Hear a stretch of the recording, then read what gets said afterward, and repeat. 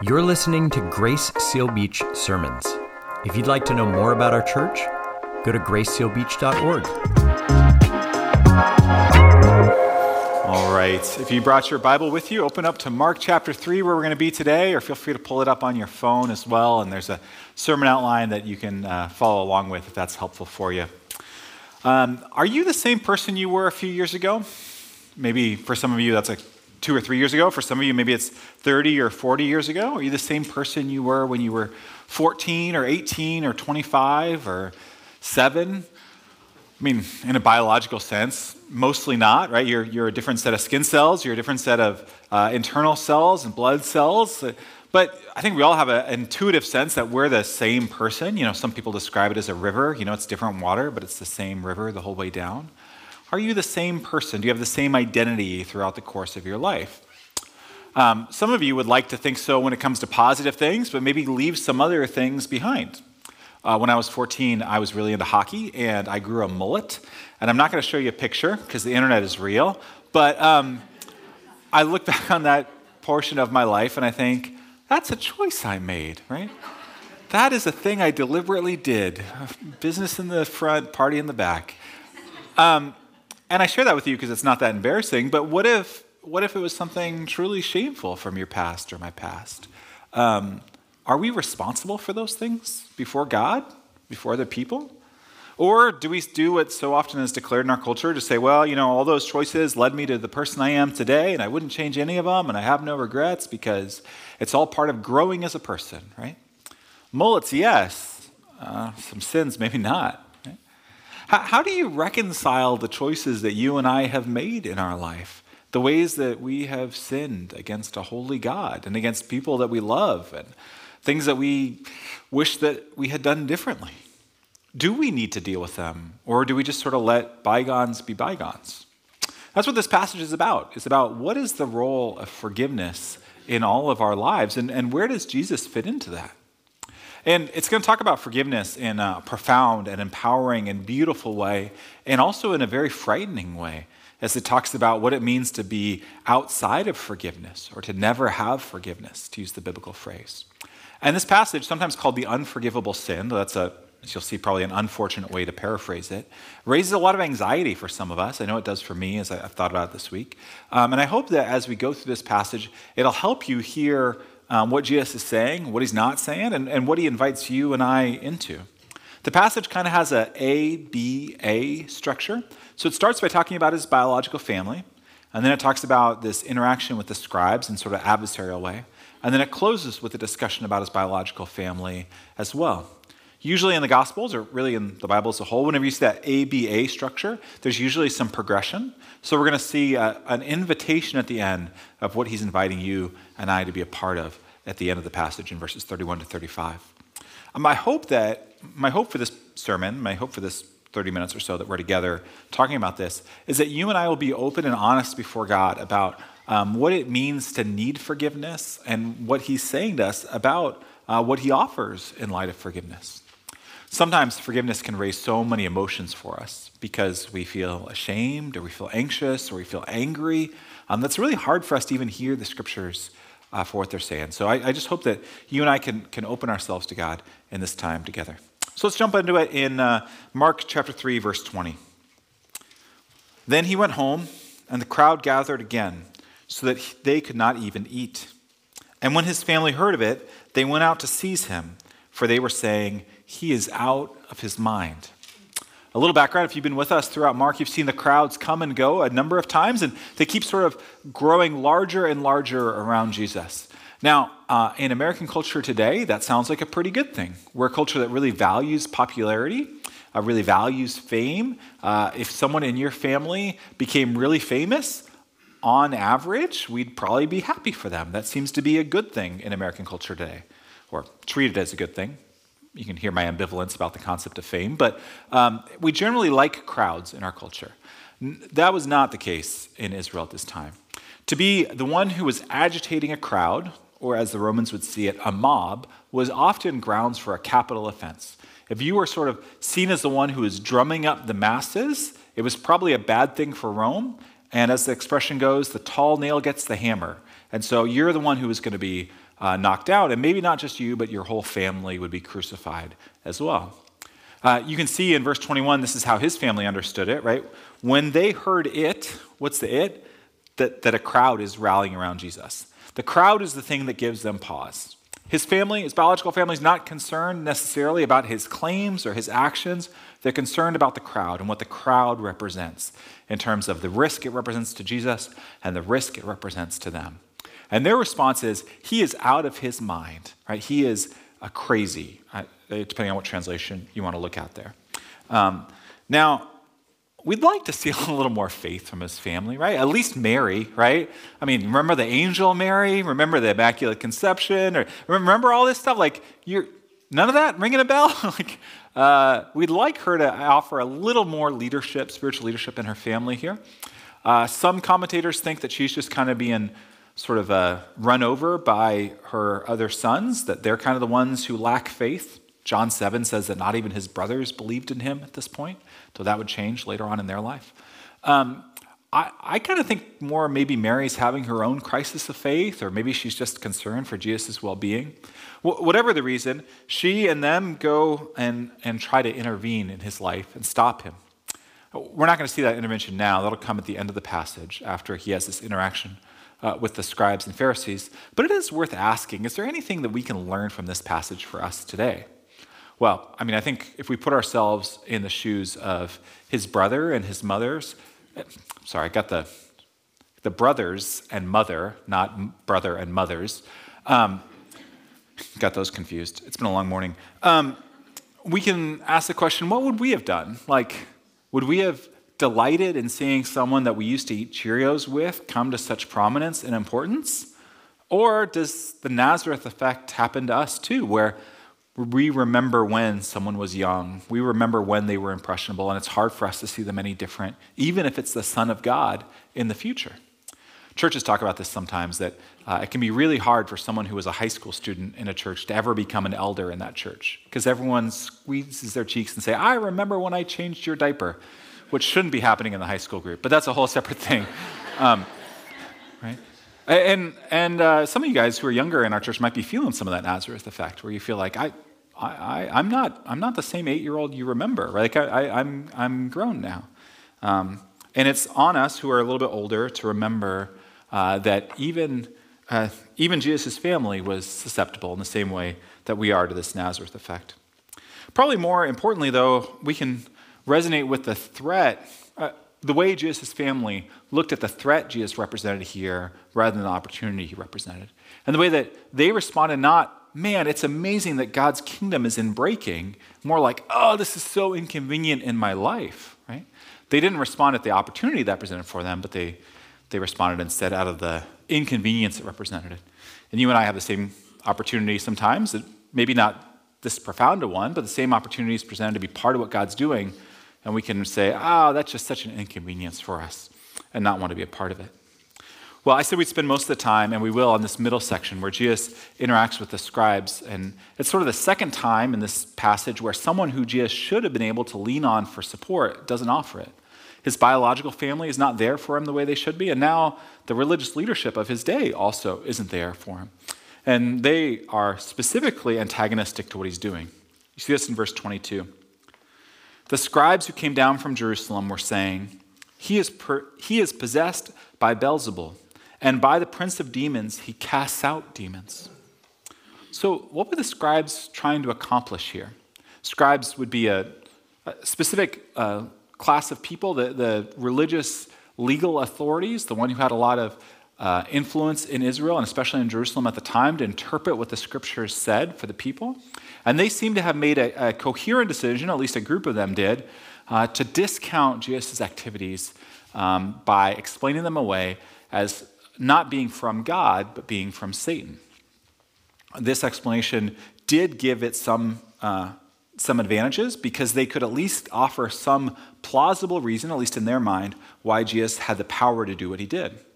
If you've been with us the first few weeks of Mark, you've seen that Jesus did a number of miracles in the presence of these scribes that they couldn't just explain away as hearsay or an exaggeration or that never really happened or sleight of hand.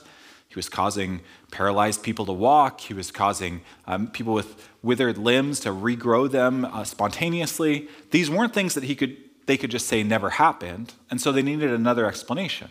And so they seem to have leaned on this explanation of, well, it's by Satan that he has the authority to do this, not from God. And I want to point out something grammatical for you here, which is always a fun way to start a sentence. In verse 22, it says, the scribes were saying. This is called the imperfect tense in English and in Greek as well. And it gets across the idea of doing something repeatedly in the past. That's different than if the translators had said, and the scribes said. That would be like a one-time action. To say the scribes were saying implies and that this is something that they repeatedly said, they repeatedly used as a line of argument. In fact, we see it 2 other times in Matthew and Luke in different contexts where the scribes attribute Jesus' power to Satan or to the demonic realm. In fact, even 100 years after this, in the rabbinic literature, some of the rabbis were still using this argument that Jesus' authority came by the devil rather than from God. So why am I pointing that out? Because I want you to see that this is not one mistake that a scribe made that God is holding against them, but it's a pattern of behavior, a pattern of a posture towards Jesus that's based on a deeply held and consistent adversarial approach to his representing God. Okay? That's going to come up here in a couple minutes when we see how Jesus refers to what they've done. So Jesus describes himself in this passage with a couple parables. Mark doesn't use parables or doesn't record parables in the same way that Matthew and Luke do. Most of the parables that we learn, maybe if you're a kid in Sunday school or that you maybe cherish in your Bible, like the parable of the prodigal son or the parable of the lost coin, those sorts of things aren't in Mark. Mark generally describes action and events. This is one of the rare times that he describes something as a parable, and probably in English we'd use a word metaphor for this more because it's not like a story, but he uses parables, so we'll call them parables here in verse 23. Verse 23, he called them to him and said to them in parables, how can Satan cast out Satan? If a kingdom is divided against itself, that kingdom cannot stand. And if a house is divided itself, that house will not be able to stand. And if Satan has risen up against himself and is divided, he cannot stand, but he is coming to an end. Think about what Jesus is saying here. He's saying that Satan's rule and authority is based on being able to consolidate power. And if he gives up any of that power voluntarily, it's going to all crumble down underneath him. This is a pretty classic way of describing any sort of mafia mentality or mob mentality, right? You have to rule with an iron fist. If you start giving away authority, the whole thing's going to splinter apart. And Jesus says that's how Satan rules over his demons. By the way, this explanation for the demonic realm is different than how a lot of Jesus' contemporaries would have talked about the demonic realm. Generally, rabbis at the time would talk about fallen angels or demons as kind of sole proprietors, independent agents. But Jesus talks about them more as a consolidated force under the authority of the enemy, under the authority of Satan. And Jesus says that if Satan were to have some sort of false flag initiative where he said, hey, pretend that you're against me and that's going to somehow give us power, Jesus says that's obviously not going to work, right? All that it will result in is a crumbling of Satan's authority. It's not going to expand his footprint at all. And this makes sort of intuitive sense to us, so much so that President Lincoln famously borrowed this language when describing the American Civil War, right? Like a house divided against itself cannot stand. And it makes sense in the spiritual realm as well to think that if Satan's going to voluntarily give up ground, represented by these people that Jesus is emancipating from his power, it's only going to result in Satan losing influence in this life. We'll talk a lot more in coming weeks because Mark talks a lot about the demonic world. So we'll talk a lot more about this as we keep going through this series. But notice in verse 27 how Jesus describes himself in relation to this. He says, no one can enter a strong man's house and plunder his goods unless he first binds the strong man. Then indeed he may plunder his house. So who are the actors in this parable? Well, the Satan is described as a strong man, and Jesus is sort of the implied stronger man, the one who has authority over Satan.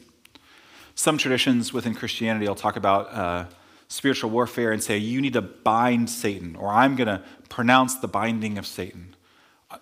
I understand how people come to that, but I think a better way of understanding this is saying that Jesus has bound Satan. Not to say that it's up to Randy or Joey or whoever to do it, but that Jesus himself is the one who has done this and enables us to live free from fear of Satan's influence in our life.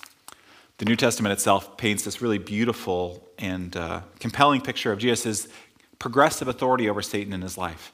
From the time that he's here in Mark 3 to Jesus' death on the cross being a victory over Satan, to his resurrection being a vindication over Satan, to eventually his return causing the ultimate downfall of Satan. We see a consistent picture that Jesus is the one who has authority over the spiritual realm. So what impact does that have for you?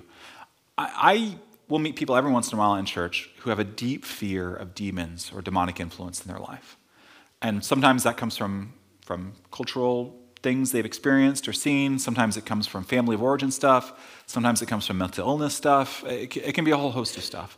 But the most comforting thing for me in my own life and that I would want to offer you is passages like this, that Jesus has bound Satan, that if you're in Christ, that you are sealed by his Spirit, according to Ephesians 1, and that Satan has no authority over your life or over the affairs of your world. Does he try to tempt you? Sure.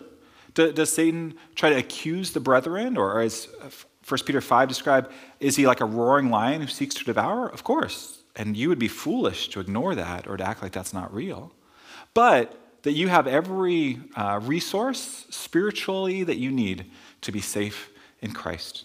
No matter what Ouija board you used when you were 8, or what heavy metal music you listened to on your way to church today, or you're listening to now in a headphone while I'm talking.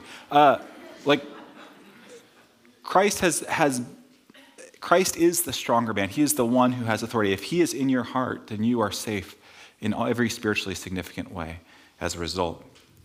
Well,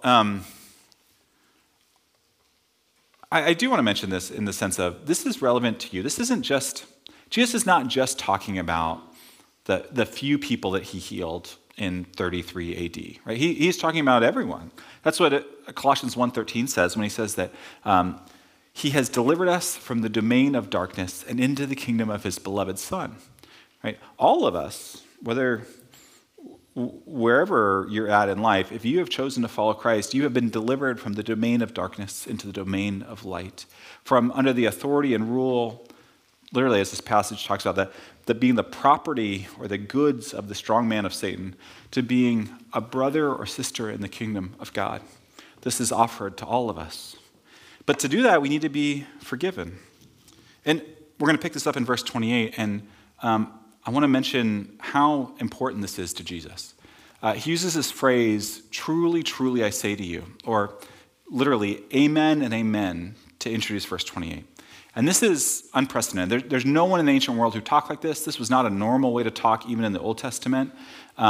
It seems to be Jesus' way of saying, this is really important.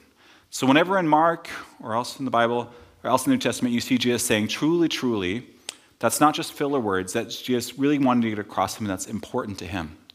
The only time in the Old Testament, in the Greek Old Testament, that you see this same construction is in Isaiah 65, where God describes himself as the God of amen.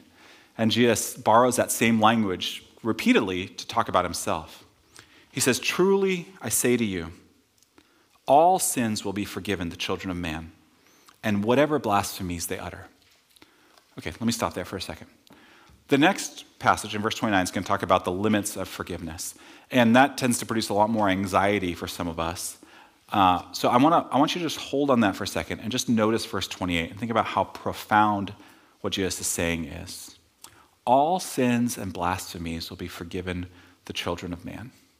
Everything that you have done and left undone, every painful thing that you have chosen to inflict on someone you love or someone you hate, every shaking your fist at God, knowing that it is the wrong thing to do and not caring a lick in the moment, all those things are held out in front of you as a gift of forgiveness. Think about how different that is than everything that came before Jesus in salvation history. Think about how the law talked about the consequences of sin, how the wages of sin is death, and how you and I deserve that. And Jesus says, truly, truly, I say to you, this is going to be different. all those things can be forgiven. How would you have heard that the first time? Like before the cross, before the book of Romans, before you have all the benefits of the rest of the New Testament, just the idea that all sins and blasphemies can be forgiven. All the ways that you misrepresent God in what you've done, or in the choices you've made, or the actions you've done, the responsibilities you've abdicated, those can all be forgiven. And forgiveness is possible for all of us. But verse 29 is also there, and it's held together in this amazing tension. It says, but whoever blasphemes against the Holy Spirit never has forgiveness, but is guilty of an eternal sin, for they were saying he has an unclean spirit. This verse 29, is sometimes unfortunately described as the unforgivable sin. And when we frame it that way, we act as if what Jesus is saying is, there's some action out there that if you do it, it sort of flips a switch that can't be unflipped the rest of your life. But look carefully at how verse 29 is talking. It's not talking about an action that you later regret. It's saying, if you shake your fist at the Spirit and say, what you are saying about Jesus is untrue, and I will never have forgiveness. It's a really fascinating verbal construction, isn't it? Never has forgiveness. It's different than saying, will not be forgiven, or will never be forgiven, or something to that effect. It's talking about something that you will never have, right? That is something that cannot be in your possession. Forgiveness, put simply, is impossible without the Holy Spirit. If we pit ourselves against God, we will not be forgiven by God. If we look at who Jesus is and say that's the devil, then we will never be on Jesus' side. That's essentially what Jesus is describing here. He's looking at the people who see the way that he has delivered people from demon possession and said, that's Satan's influence. And he's responding to them and saying, if that's your approach, you will never have forgiveness. So let's talk about a couple of these questions here, because this passage does raise a lot of questions for me, if not for you. And the first one is like, okay, Bob, you're presuming a lot of things here about the importance of forgiveness, but are all those things true? Like, do I really need forgiveness from God? Couldn't I just say, I've learned from my mistakes. I'm trying to be a better person in the future, and what's done is done. Like, why do I need forgiveness from a holy God? After all, that's how a lot of people in our generation would speak. They wouldn't really talk about forgiveness as a helpful concept at all. They would say it downplays the things you've done to other people. We should just have justice and not forgiveness. Well, the problem with that, there's a lot of problems with that view, but the main one is that's not how the Bible talks about your heart and my heart. The Bible says that there is a holy God who exists, who's existed from eternity past, and because of who he is, there are spiritual laws at work in the universe. And when we violate those by the things that we do to other people, things we think, the things we say, the things we choose not to do or not to say, it puts a gulf between us and God. And that gulf can't be bridged by choosing to be better in the future or trying harder next time or just deciding that gulf isn't there. It's been described as like the difference from trying to swim from California to Japan. You can't get across it no matter how much you try or how much effort you put in the future. The only way that gulf is going to be bridged is by someone taking on the consequences of those choices we made. And it's what the Bible describes is saying that Jesus is the one who's done that. He's bridged that gulf with his decision to come live a perfect life that we chose not to live and to die the death that we deserve. And when we believe in him, when we put our faith in him, there is an offer of eternal life. Now, this passage is saying if you reject that and you say, I don't want that. I don't want that. I'm not interested. I don't think that's true. I don't think Jesus maybe I don't think he's Satan, but I certainly don't think he's who he says he was, then that gulf is still there. That's what this passage is describing. That gulf doesn't go away just because we choose not to acknowledge it. Without partnering with the Spirit, without receiving his forgiveness, without seeing the offer of salvation he makes in this world, we will never have forgiveness. So, some of you, my experience tells me that there might be a couple people here who really wrestle with this concept of the unforgivable sin in a personal way. And maybe you worry, like, have I committed the unforgivable sin? Maybe you're not so sure about this blasphemy of the Holy Spirit thing, but you know you've done something pretty bad or what you consider pretty bad in your life in the past. And you've heard about the unforgivable sin somewhere in the Bible or somewhere in church, and you think, that's probably what I did. I mean, I left my kids and left them to fend for themselves, and I abandoned my family. That seems unforgivable. Or I made money in a way that was really exploitive of other people. That seems pretty unforgivable. Or I've made sexual choices that I'm really ashamed of and I hope no one finds out about, but that feels really unforgivable. None of those things are the unforgivable sin. Those all fit within the same bucket that you and I and everyone else is in of needing the grace of Jesus Christ. So if you're worried about have you committed the unforgivable sin, the answer is no, you haven't. But if you've never thought about this, in fact, you haven't thought much about God at all, or maybe you do because you come to church with your spouse out of obligation, but you're pretty sure it's all a crock, and you're pretty sure that it's all a hoax, and you're not really worried about it at all, this passage is a warning to you and to me that forgiveness is not automatic. Forgiveness is not something that Jesus does just for all of humanity without any cost to himself or without any participation of those who choose to believe in him. The unforgivable sin is not nothing, but it's not some sort of boogeyman that should cause you unnecessary anxiety as well. One last thing. I know that there are some people, and there's some traditions that come from a background where the phrase, the unforgivable sin, is kind of used as a spiritual abuse weapon. Here's what I mean. If you don't believe that what I'm saying is the Spirit of God, then you're blaspheming the Holy Spirit, and you're at risk of committing the unforgivable sin.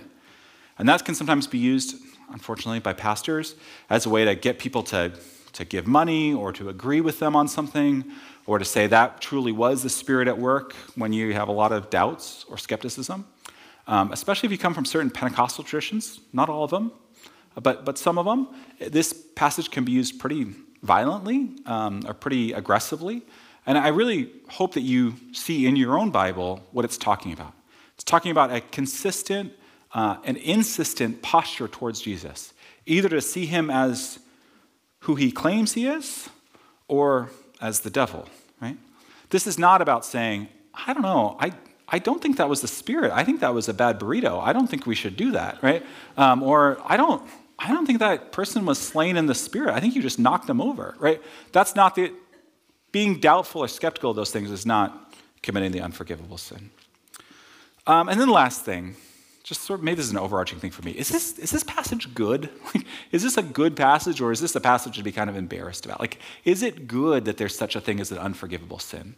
Shouldn't it just be, rainbows and sunshine at the end of the passage? Like, wouldn't it be better if just everyone was forgiven everything all the time, whether they wanted to be or not? Sometimes that's kind of the Disney version of what we want our faith to represent. Like, there's forgiveness and unforgiveness, but at the end of the ride, everyone's happy, right? Well, there's a problem with that, right? There's no justice there, right? There's no justice for the wounds that you've experienced at other people's hands.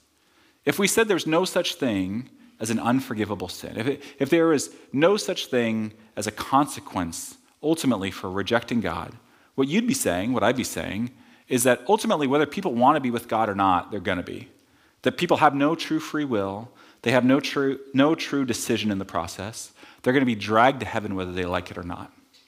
And as has famously been said, there's two types of people in the end. There are people who turn to God and say, your will be done.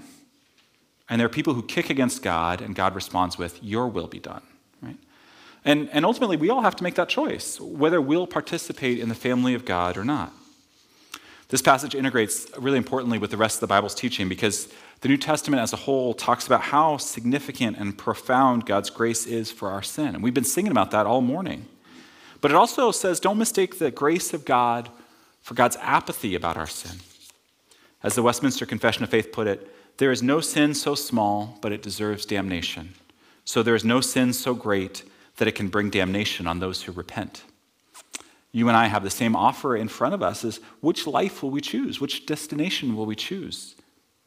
And this last section really puts that in a vivid term, talking about his family.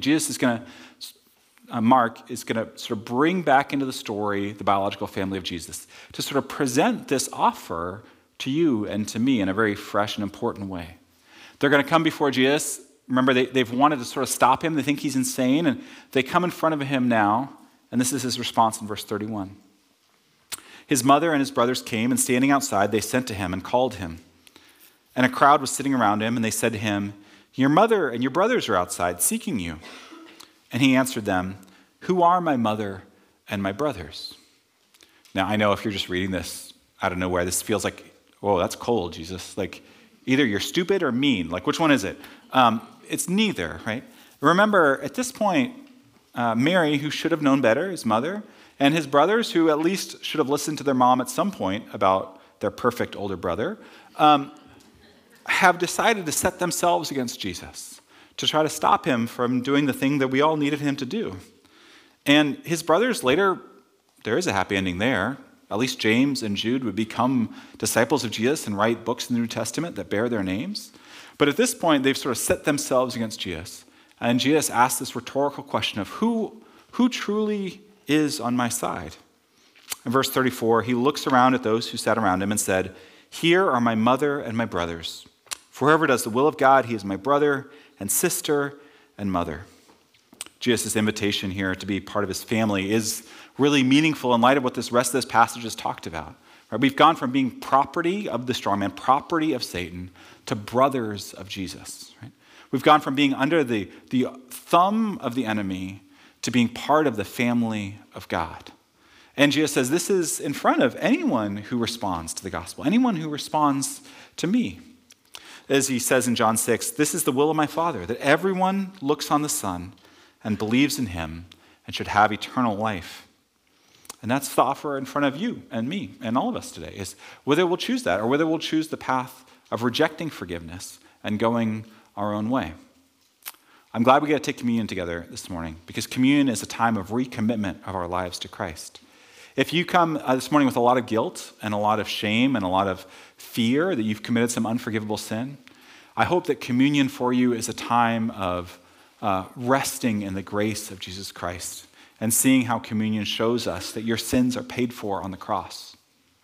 If you come to communion today, you come to church today, and you're like, I don't know, I haven't really worried about that or thought about that in years. Like I really haven't thought much about God in years.